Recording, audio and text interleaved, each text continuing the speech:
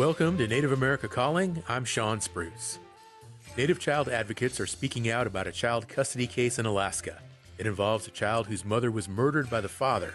But now, years later, the child remains in the care of an unrelated woman appointed guardian by the father and his family. It's a case that involves tribal courts and even a social media campaign. We'll hear about that and also learn about some of the challenges remaining for placing Native foster children even after the U.S. Supreme Court gave a big boost to the Indian Child Welfare Act. We're back after the news.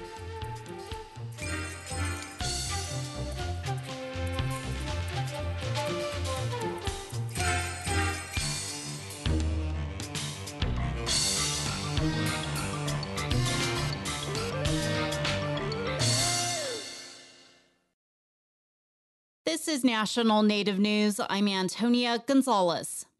The Grand Gateway Hotel in Rapid City, South Dakota, already embroiled in legal battles, now faces yet another discrimination lawsuit. It's the latest development since the business and its policies were vaulted into national attention last summer. South Dakota Public Broadcasting's CJ Keene reports. The hotel has been entrenched in legal battles since ownership last year posted to social media their intentions to, quote, ban any native from property, leading to months of protests and multiple lawsuits. Those properties include the Grand Gateway Hotel and Cheers Lounge in Rapid City. The latest suit, from a Wisconsin family, alleges they were denied service at the hotel based on the race of a native family member. Court documents say Jessica White, who is Caucasian, was not bothered as she attempted to check into the hotel on vacation this August. Her husband, Ryan, who is Native, unloaded their car and entered the lobby second. The lawsuit alleges the employee abruptly denied the couple service or honored the booking after Ryan entered.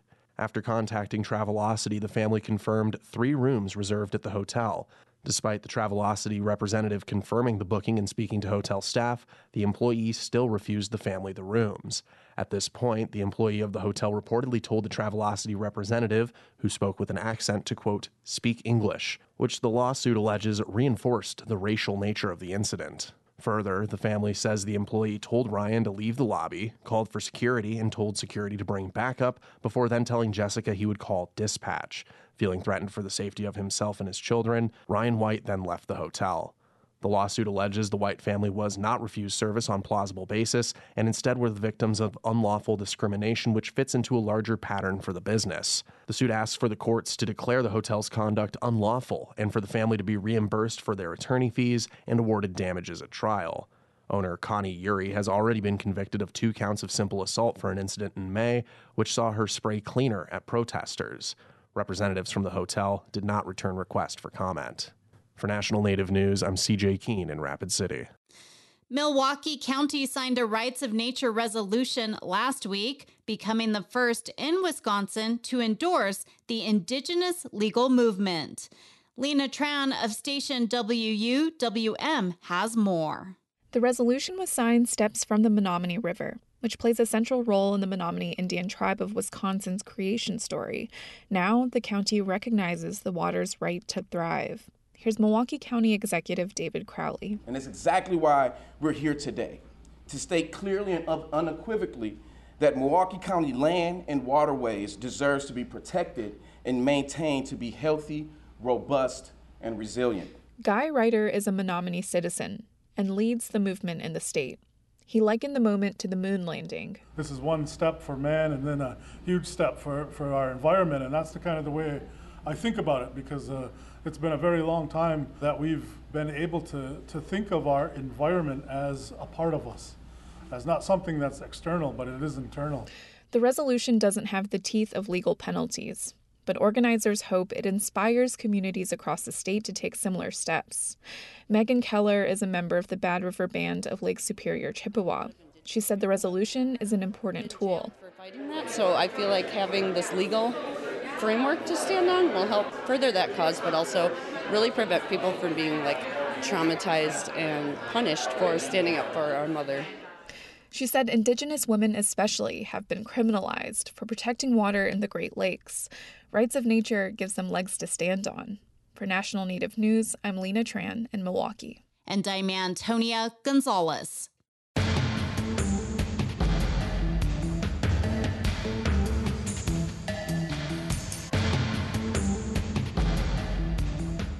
National Native News is produced by Koahnic Broadcast Corporation with funding by the Corporation for Public Broadcasting. Support by Drummond Woodsum, a full-service law firm whose nationally recognized tribal nations practice provides services to tribal nations and their enterprises and to companies that do business with tribes across the country. More at dwmlaw.com. Support by Sonosky Chambers Law, championing tribal sovereignty and Native American rights since 1976. From opioids litigation to treaty rights to tribal self-governance. With offices in Washington, D.C., New Mexico, California, and Alaska. Sonosky Chambers Law.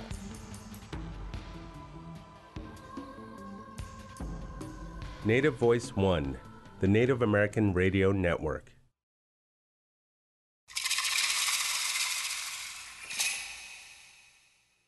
This is Native America Calling. I'm Sean Spruce. A drawn-out child custody case in Alaska is testing the limits of tribal sovereignty. While not specifically falling under the Indian Child Welfare Act, the case involves a Native child and a non-Native guardian who is fighting a tribal court order. The details of the case also have Native women's advocates concerned. Some have taken to social media to try to raise the public's awareness. The story begins when the father of the child, called Chanel, murdered the girl's mother. Before his arrest, he signed over power of attorney to a non-Native woman. A tribal court has since ruled Chanel belongs with her maternal grandmother. The current guardian is fighting that decision. It's a custody case that falls outside of the Indian Child Welfare Act, but it involves tribal jurisdiction and identity. Today on our show, we'll speak with some advocates and Native legal experts about the case. We'll also discuss how the Indian Child Welfare Act is being enforced. Join our conversation by calling 1-800-996-2848. We have 5 guests on our show today. Joining us first from Wasilla, Alaska is Antonia Comack. She is the best friend of baby Chanel's mother, the late Kristen Huntington. She is a Inupiaq from the native village of Shungnak. Antonia, thank you for joining us today. Good morning. Thank you for having me. Speaking with us from Sacramento, California is Basi Apsel. She is a student at Sacramento State University and a social media influencer. She is Inupiaq from the native village of Koyuk. Basi, welcome to you as well. Good morning. Joining us from Portland, Oregon is Simona Bearcub. She is an indigenous advocate. She's also a citizen of the Fort Peck, Assiniboine, and Sioux tribes. Hi, Simona. Thanks for joining us. Good morning. Thank you for having me. Joining us from Anchorage, Alaska is Sydney Tarswell. She is a staff attorney for the Native American Rights Fund, NARF. Hello, Sydney. Welcome to you, too. Hi, good morning. Thanks for having me. And joining us from Ann Arbor, Michigan, and rounding out our panel today is Matthew Fletcher. He's a law professor at the University of Michigan Law School and an author of the Turtle Talk blog. He is of the Grand Traverse Band of Ottawa and Chippewa Indians. Hello, Matthew. Welcome back to NAC. Hi, Sean. Thanks for having me. Let's go ahead and get our conversation started now. This is a case that's really getting a lot of attention here in recent weeks. And Antonia, please start us off. What prompted you to get involved in this case? I know you have a close relationship with baby Chanel's mother. Yes, Kristen was my best friend since about elementary school. And when she died in 2020, I sort of advocated for her case, expecting that Chanel would eventually return to her grandmother. And the longer it went on, I started to notice what was happening, and that's when I spoke up publicly about it. And where are we in the process right now? What's the status? I know that there have been some rulings, but where is baby Chanel right now? Do you know? Right now, she is in Fairbanks with that family. Her grandmother's been awarded custody twice, once in December 2022 and then again in August of 2023. She's since tried to go pick her up in Fairbanks, and Nikki Richmond has refused to hand her over. So right now we're still waiting on the next hearing, which is on November 16th, I'm sorry. Okay. And Antonia, what are you doing right now in terms of advocacy for your friend's daughter? So we started a social media campaign a few months ago. It's mostly started in December, and I've since kind of gathered a team of advocates from all over. We've started a website. We have several social media sites, and we just raise awareness every time we get some new information. And what are you hearing? What is the overall response from all these people that are following you on social? We've gotten a great response from everybody. Everybody is super supportive. Everybody believes that she needs to be with her family within her culture. I haven't heard people say otherwise. Okay. And what more can you tell us about the family that currently has custody? They've been referred to as a friend of the father of baby Chanel. What more do you know? So I don't know them personally. I've only seen things that I've saw on social media and in the court filings. But from what I know and what I've heard, they were strangers to Eric Russ's dad before they got custody of Chanel. They've been referred to as friends in the court filings, which I'm sure they're friendly now. That's all I know about them, really. Okay.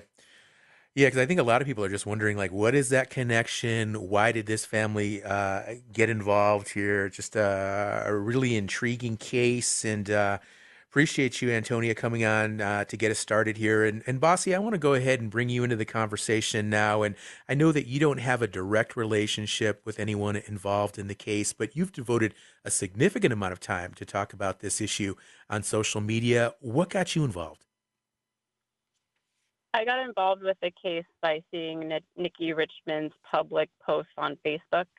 The ICWA community, we keep in contact one way or another a lot of the times, and that's how I heard about it.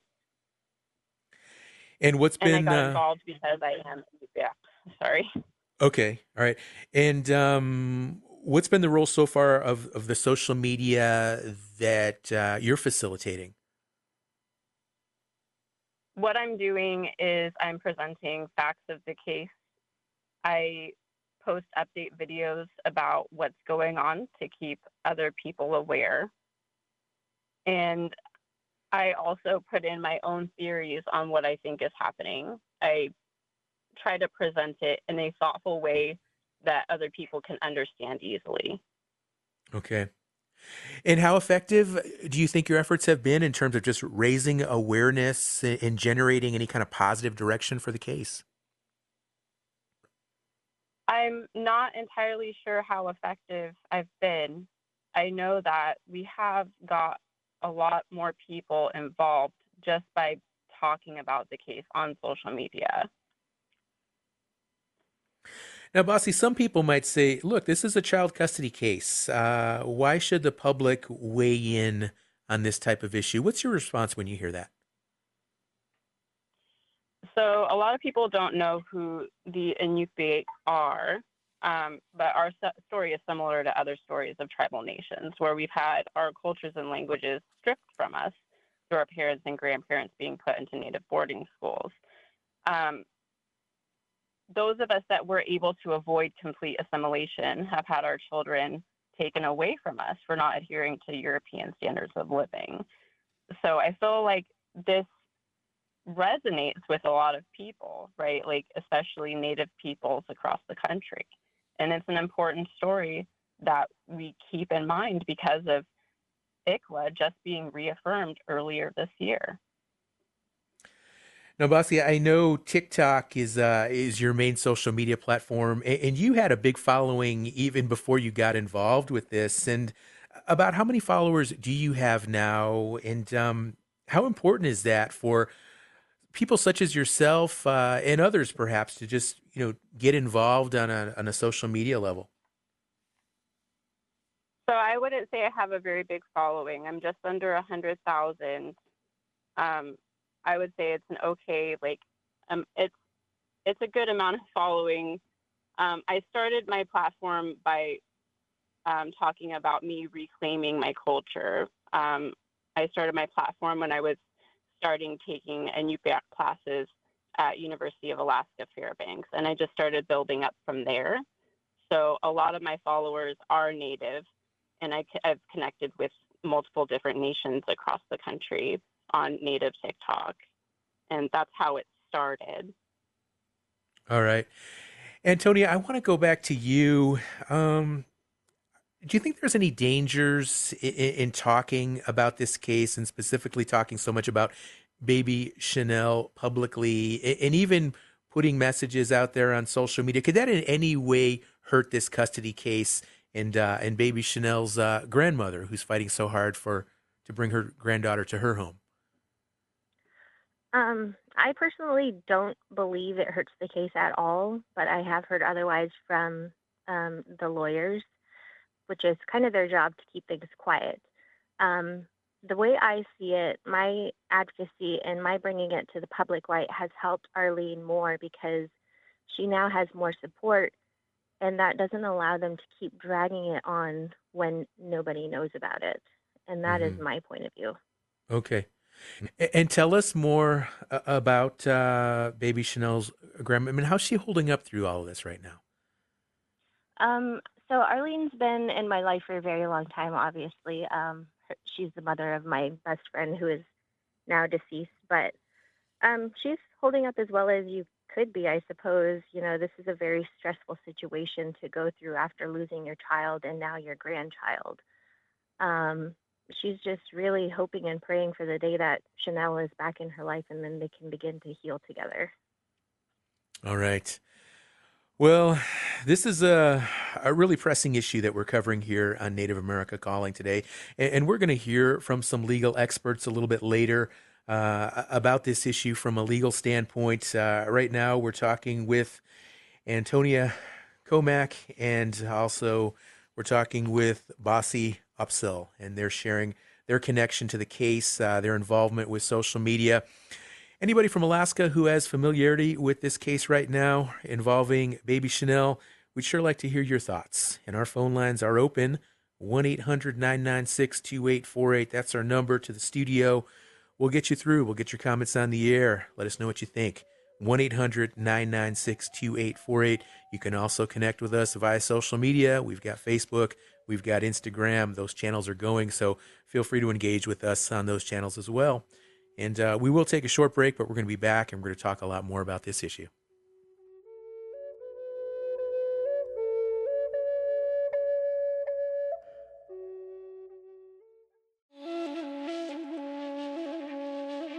Pervasive low salmon runs in some parts of Alaska are increasing pressure for better subsistence fishing management. Recently, the Alaska Federation of Natives joined in a lawsuit over subsistence rights for Alaska Natives. We'll hear about the lawsuit and what's driving it. That's on the next Native America Calling.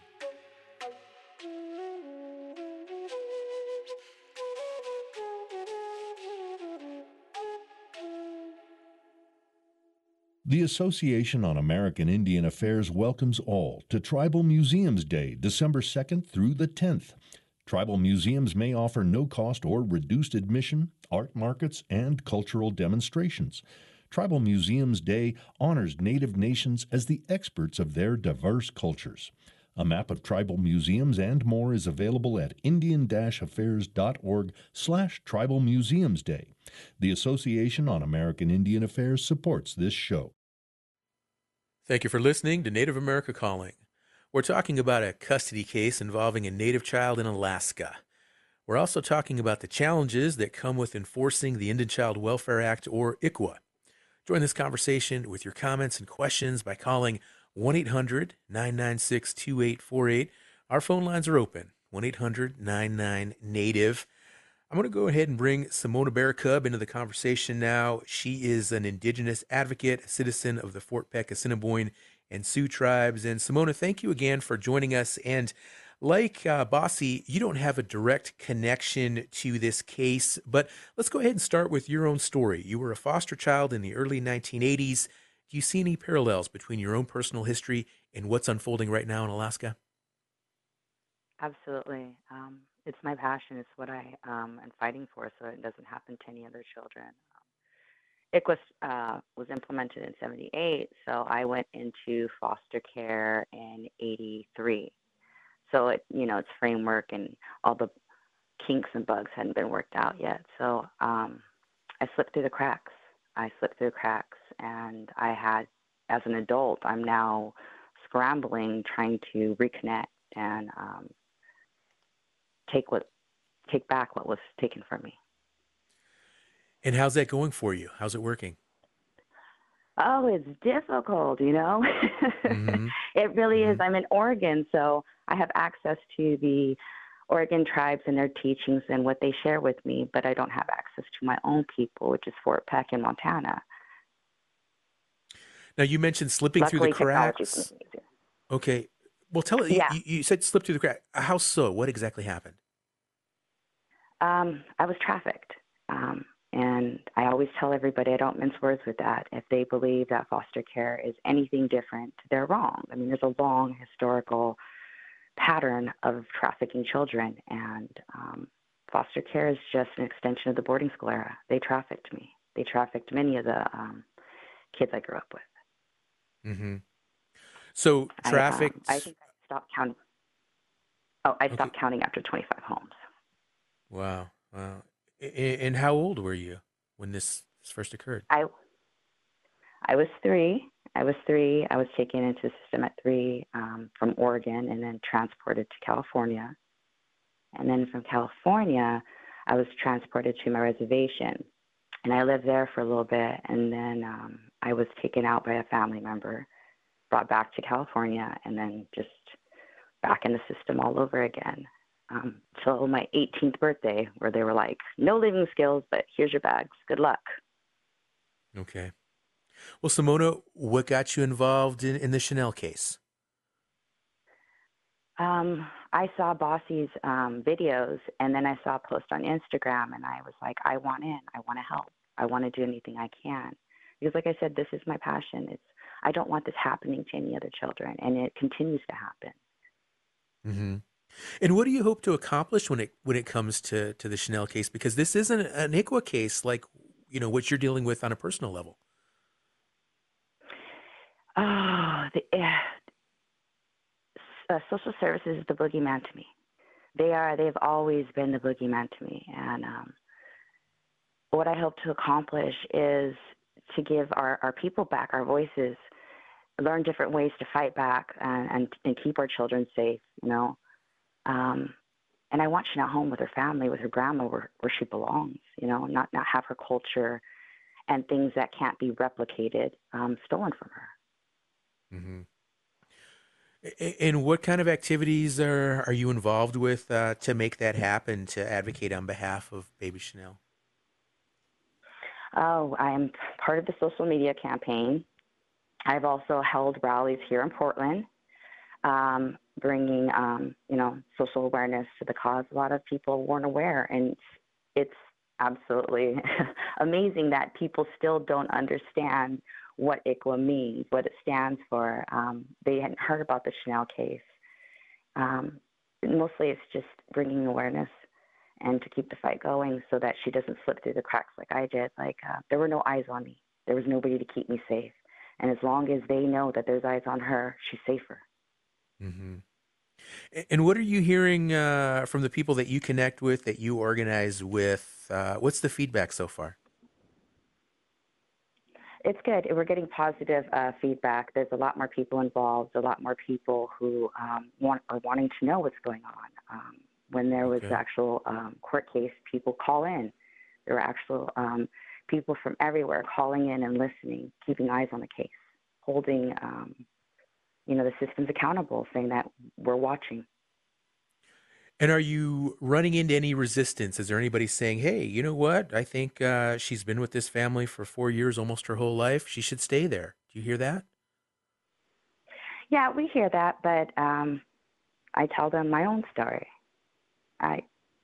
It's not just being in a home that's deprived of your culture.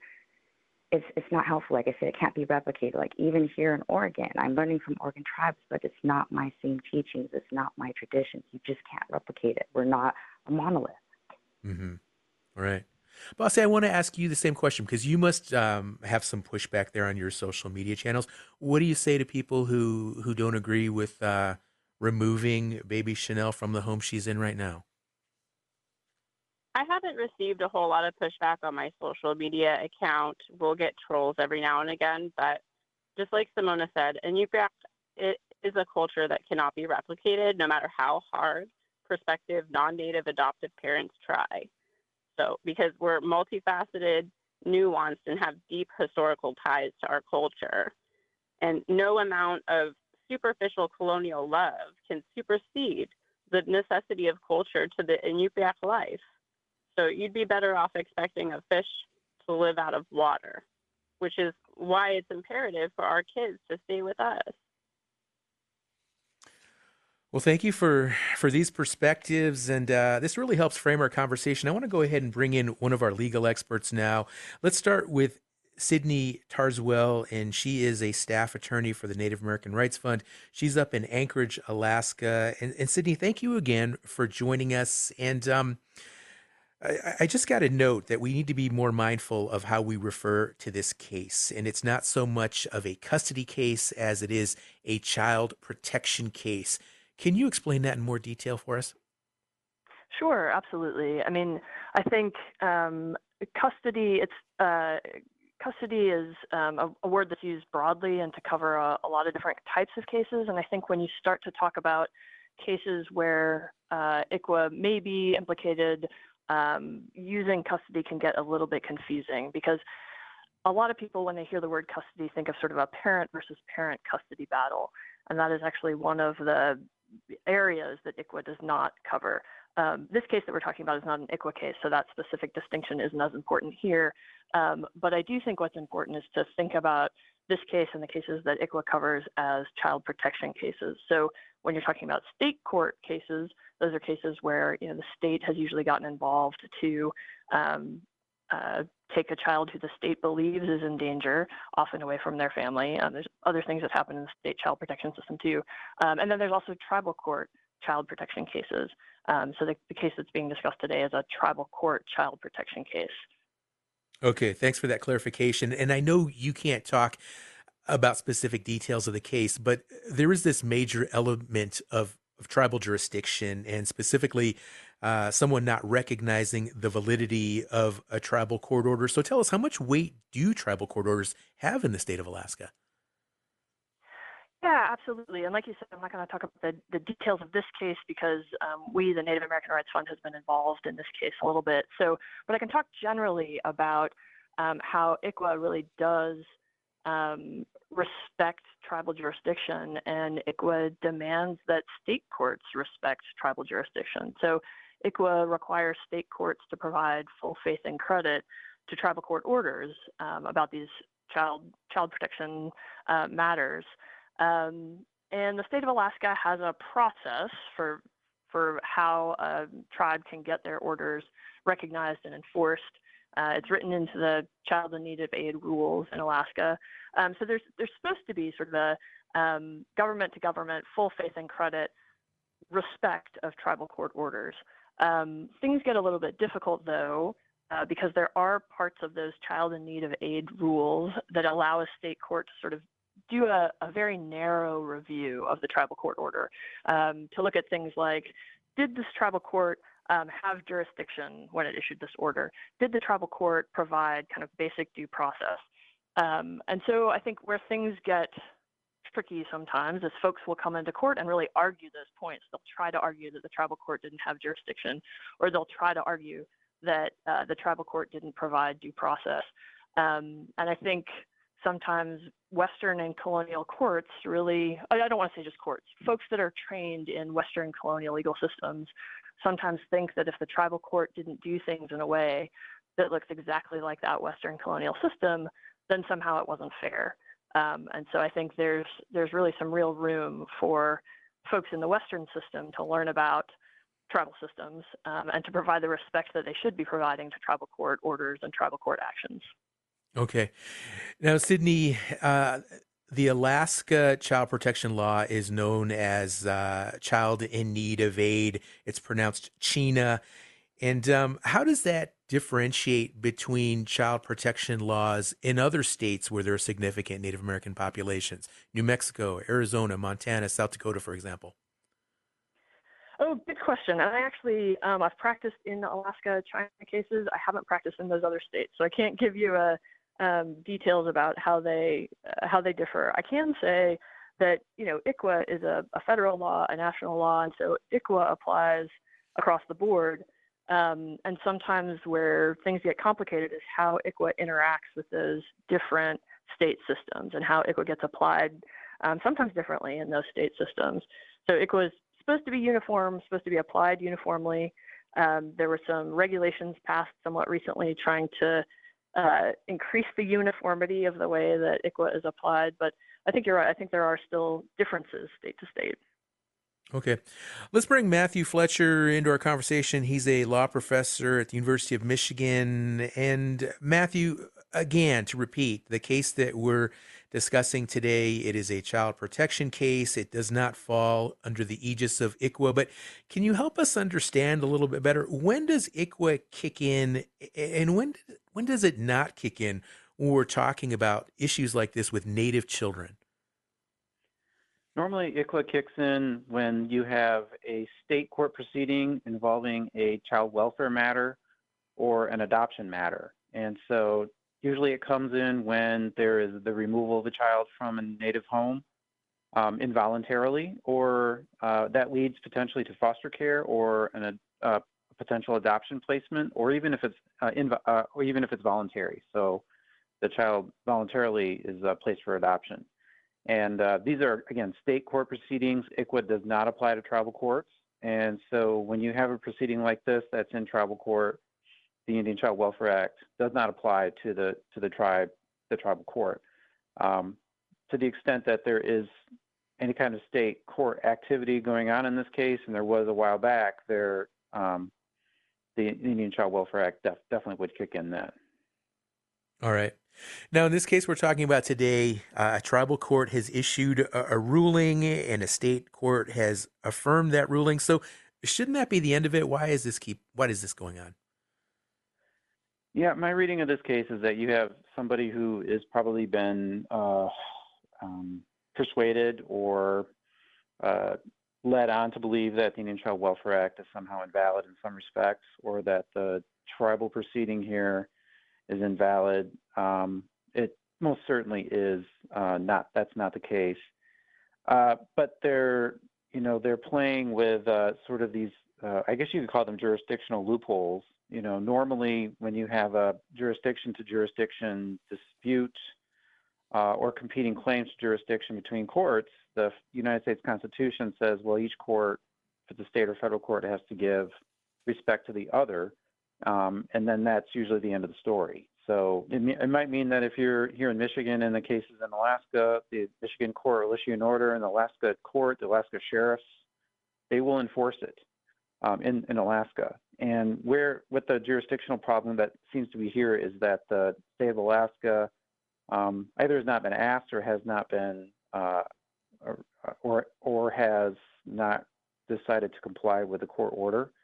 And so you have private party that sort of is playing this jurisdictional game, this loophole game, where they kind of know that at least for a little while, the tribal court order hasn't yet been enforced. It's not like the tribal police department can go off the reservation and go take the child. And so if the party that, these non-Indian foster parents don't want to give up the child, the only way to do that is to use the power of the state to do that. Mm-hmm. And that's kind of where we are, it sounds like.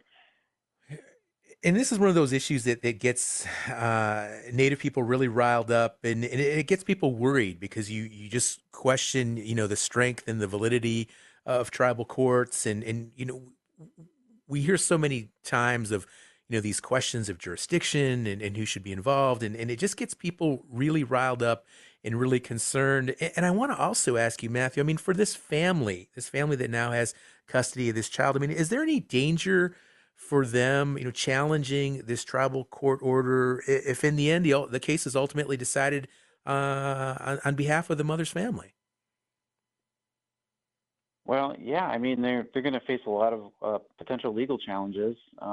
We actually had a case not dissimilar to this. I almost hesitate to bring it up, but the postscript sort of the epilogue to the adoptive couple versus baby girl case was a moment where the Cherokee dad in that case, after the Supreme Court opinion, was reluctant to turn his daughter over to the non-Indian family. And the governor of the state of Oklahoma immediately issued an arrest warrant. And that's what probably should happen in this case with the Alaska family. And, what we may be seeing now, and sadly probably will see, is the state of Alaska doing little to nothing to effectuate this very valid court order to which the state of Alaska owes full faith and credit without question. And I don't know what's going on behind the scenes. I'm not sure if there is going to be law enforcement or police presence, but that is the end game ultimately. And the real question is, will Alaska step up to its obligations? And, long term, I mean, if Alaska chooses not to, there are going to be public officials that may be subject to a civil rights complaint from people from the family, the tribal family. Mm-hmm. We're going to have to take another break here, but interesting conversation, and especially with regard to cases falling through the cracks, and specifically as they apply to the Indian Child Welfare Act. And if you're somebody listening right now who has a story to tell with regard to an ICWA case falling through the cracks, or perhaps any type of child protection case that you've experienced personally, and how the impact was in your community or your family, our phone lines are open, and we are always looking forward to your call. So 1-800-996-2848. That's our number here at the studio. Give us a call. We're standing by.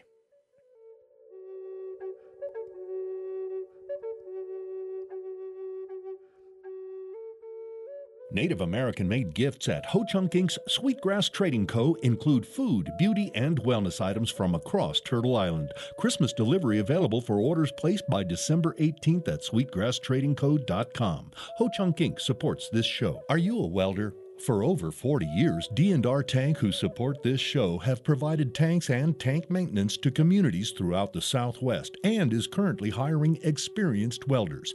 Info at 505-873-1101. You're listening to Native America Calling. I'm Sean Spruce. There's still time to join this conversation about ICWA and this child protection case in Alaska. Our number to the studio, 1-800-996-2848. We've got a couple of legal experts on our show right now, Matthew Fletcher at the University of Michigan, and Sydney Tarswell, who is in Anchorage, and she is with the Native American Rights Fund. And Matthew, can you share any similar cases to what is happening right now in Alaska with baby Chanel? I understand there's a case in California, the baby Lexi case. Is that a good parallel case to cite? Yeah, to some extent. I mean, basically what you have is a foster family that has been ordered by a court. In that case, it was the court of the state of California to turn the child over to a biological relative of the child in accordance with the Indian Child Welfare Act. And my sense is, my recollection of that case is that the foster family in that case didn't directly resist the order. What they did was they filed an appeal, which is they have some sort of standing to do that in California, but they would not have that standing in Alaska. The other thing that family did, my understanding, is that they recorded, videotaped the child over repeatedly throughout the course of pretty much every day, with an eye towards creating a record, like for YouTube purposes, of showing, in their view, the impact on the child and what the impact on their family is going to be. And the appeals kept happening over and over again, and it was extremely frustrating because the trial court, the family court in California, kept messing up. And the Court of Appeals in California, we know an appeal takes a year and a half, would tell the trial court to go do it again correctly. And it just kept going on for years and years. And by the time the case finally concluded the appeals, the family was all ready to go with a video that they played on YouTube that received massive amounts of hits, indicating sort of taping this child's life and the transition, the traumatic moment that they left their home and went, and their foster home, and went back to their biological relatives. And it was played for emotionally potent efforts, and it was really devastating. Definitely, if I was that child, when that child grows up, there's going to be hell to pay, because that child's privacy rights were certainly violated in that case in a really inappropriate way. Mm-hmm. So there are some parallels. There are certainly people who will go to great lengths to resist valid court orders from tribal courts and Indian Child Welfare Act type orders. Okay. And what it also underscores is that these social media campaigns, they can be used by both sides in a case such as this. And as you share that this family was, apparently somebody was showing videos of this young child and the family and the interaction and things like that, which were obviously effective at swaying certain people. And I want to go back to Sydney now, because Sydney, earlier I asked Bossy and I asked Simona about, are there any risks of sharing some of this information publicly? And what's your thought with regard to social media? Do you worry at all, or do people need to be kind of cautious about the risk of misinformation being spread about this specific case in Alaska on social media? Yeah, thanks. I do. I mean, and as they pointed out, I'm a lawyer, and so caution is part of my training and my nature probably. But I do have some worries, both about kind of the privacy that Dr. Fletcher was just raising. This is a little kid. This is a little kid whose life, to some extent, is going to be all over the internet forever. And these are, the tribal court proceedings are confidential.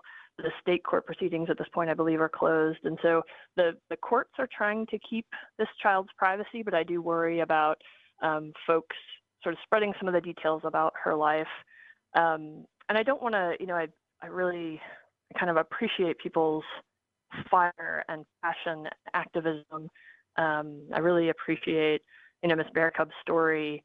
And so I don't need to be saying, that shouldn't happen, that shouldn't be out there, that shouldn't be public. But I do worry about misinformation being spread. I mean, I think about this particular case, for example. I think there's been some confusion. I think there are folks that think it's an ICWA case, meaning a state court child protection case where ICWA would apply directly. That's not the case in this Alaska case that's been getting a lot of attention. And I think sometimes having details out there that are incorrect can both fire up the activism, sometimes maybe in the wrong direction, or kind of pointed at the wrong institution, or and sometimes I think there are times when it can come back and actually sort of harm the case itself. If judges, for example, are getting misinformation through the public, things can get just confused and tangled, and so I do worry about that too. But I'd say that maybe the primary concern is protecting this child's privacy. Thank you, Sydney. Antonia, I want to bring you back into the conversation now. Obviously, there is a privacy risk with regard to some of this awareness that you and the others are doing, but there's also power in public awareness at what appears to be an injustice. So ultimately, Antonia, what do you hope comes of your involvement with this case? My ultimate goal is obviously to bring Chanel home. The second thing that we wanted to do was try to pass laws in Alaska and all over the U.S. to where parental rights are automatically terminated when one parent murders the other. That's something Arlene and I had talked about before, because we just want to protect other families from all of this pain that she is going through. So those are the two things that I hope to gain from this. Okay. And Antonia, I also want to ask you, because we've heard, Matthew said earlier, and also Sydney, that this child's going to grow up, right? And this is close to you. This is personal. This is the daughter of your good friend. And someday she will grow up. And here, we've got a whole show. We've got legal experts weighing in, and we've got activists all over the country who are involved. But she's living this life. This is her life. And at some point she will be older and she'll understand this. Right now, she probably doesn't even understand half of what's going on. Maybe not even that. But at some point she's going to grow up and she's going to reflect back and she's going to know that this is her personal history. What do you want her to understand about what's happening right now for when she grows up? I thought about this for a very long time before I posted publicly. And I want to tell you, it was a very, very long time that I saw their posts. And it made me very sad because, I did think about her growing up and seeing all of these things about her online. But I figured, the pros outweigh the cons because she's going to see that the entire country and the world is fighting for her to go home to her family, to go home to her grandmother who's been fighting for her so hard. And I think she'll appreciate that more. And the thing that people aren't considering is all of these pictures were taken from their public Facebooks. So these are things that they put out there themselves, and nobody is talking about her privacy being violated when they were doing that themselves. It all started with them. Thank you, Antonia. Bossy, how about you? What are your hopes ultimately? Because, I always think of cases like this. Ultimately, the goal for people and communities is to heal. Do you see a way for healing to occur here for this young child going forward? Absolutely. I definitely see a way for her to heal after all of this, especially when she's reunited with her ICWA family. And I just want to say the post that I've made personally, I stick to the facts of the case that are available to me publicly. I don't know Chanel or her family personally. I just happen to be an ICWA person who heard about this case from Nikki Richmond's public post. Thank you, Bossy. We're going to take a call now. Chanupa, who is listening on Keeley up in Pine Ridge, South Dakota. Hi, Chanupa. What are your thoughts on today's show? Hey, Wopila Tonka, Sean, and to those girls that are fighting for these kids' rights. And let me explain something to you. Here in South Dakota, Chanupa was asked to defend some tribes in Montana, okay?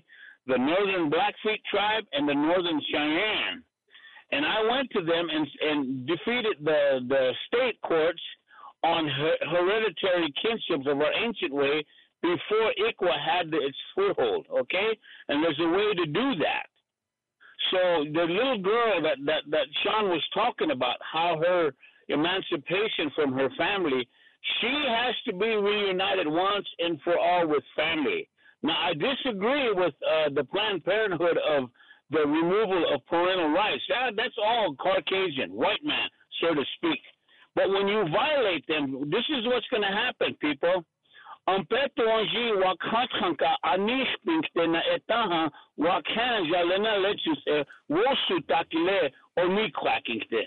Meaning that the great mystery is going to punish you if you don't use that understanding to protect them kids and reunite them with their families, because the ultimate goal is the kinship with family and the bonding of the child with his mom and dad. Back to you, and thank you for taking my call, Sean. Love you, brother. Keep it up. All right. We love you too, Chanupa. And, I'm going to just build on that because Chanupa mentions the importance of being with mother and father. But in this case, this is what's so bizarre here is that the father murdered the mother, this tragic, tragic crime. And Matthew, I want to ask you, from a legal perspective, because, at what point are parental rights no longer apply to the father in a case like this? And is there any other precedent where a similar situation where a father murders somebody, but, gives custody to this child, their child to this third party? Can we draw from any other cases throughout Native America that have any kind of precedent at all with this current case?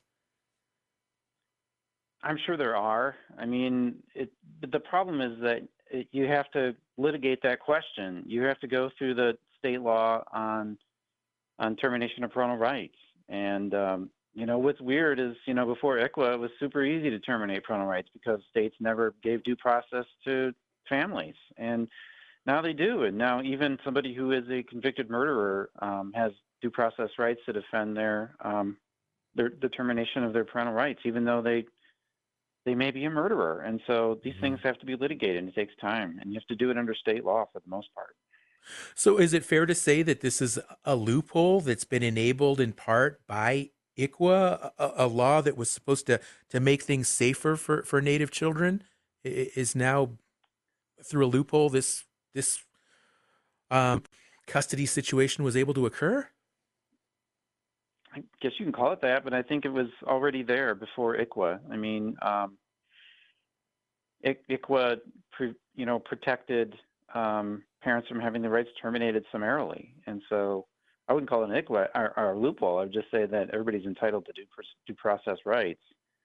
And when you only have one parent left, state law respects that. And what's weird is that, under state law, traditionally, the children are considered the property of the parents. And so that's why due process rights weren't really respected, because the state accepted that parents, effectively owned their child. Mm-hmm. And this is sort of a legacy of that ancient tradition, unfortunately. It's totally different under indigenous principles, where children are like supernatural creatures, that are sort of independent. That's a good analogy there, Matthew. Appreciate it. Sydney, I want to go back to you. We're going to wind down the show here. We got a couple minutes left, but any other pertinent challenges that Alaska tribes and Native communities are facing with regard to implementation of ICWA?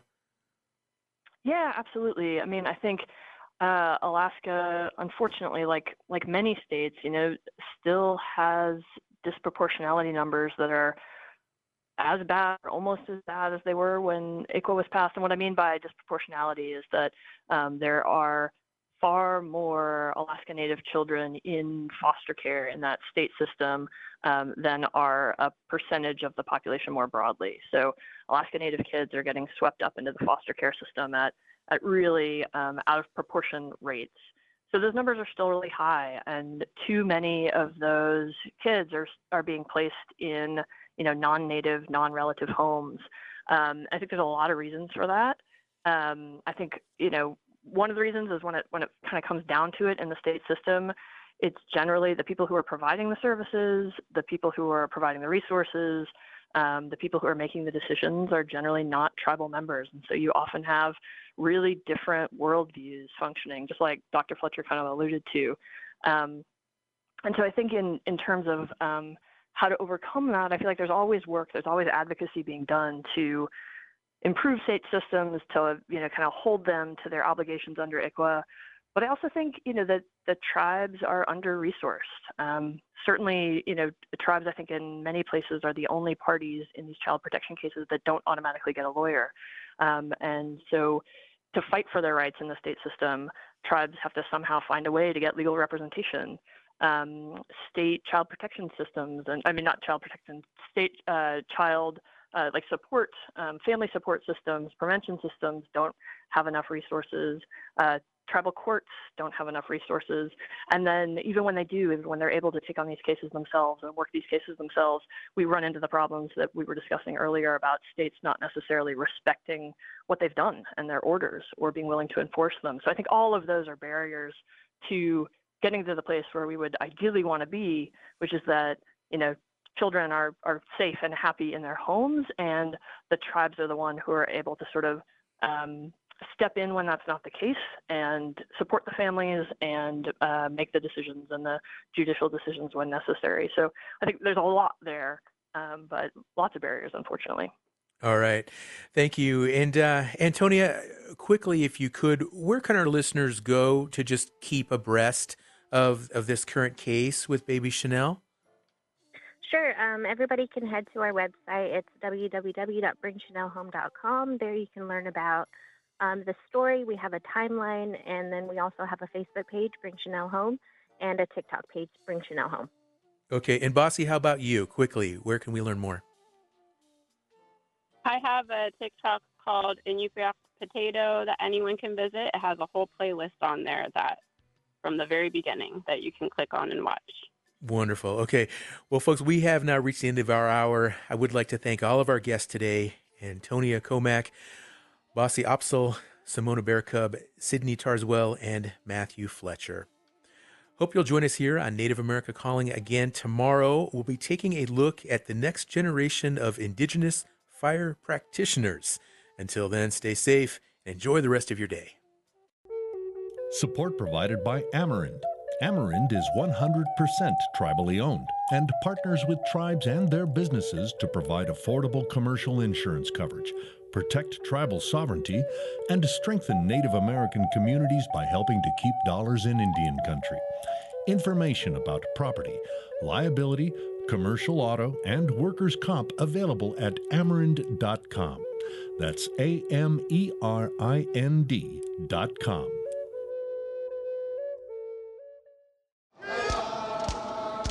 Protector Louis Health and Wellness, Ikayor Louis Family Community Health and Care, Suli Lorafsi, Vaccine, RSV, Seasonal Flu, COVID-19 Booster Shot, available to Akubak, Aperhutakausi, Vaccine, Indian Healthcare Provider, Nakavisitor Lu, Vaccine.gov. Message from Center of Medicare and Medicaid Service.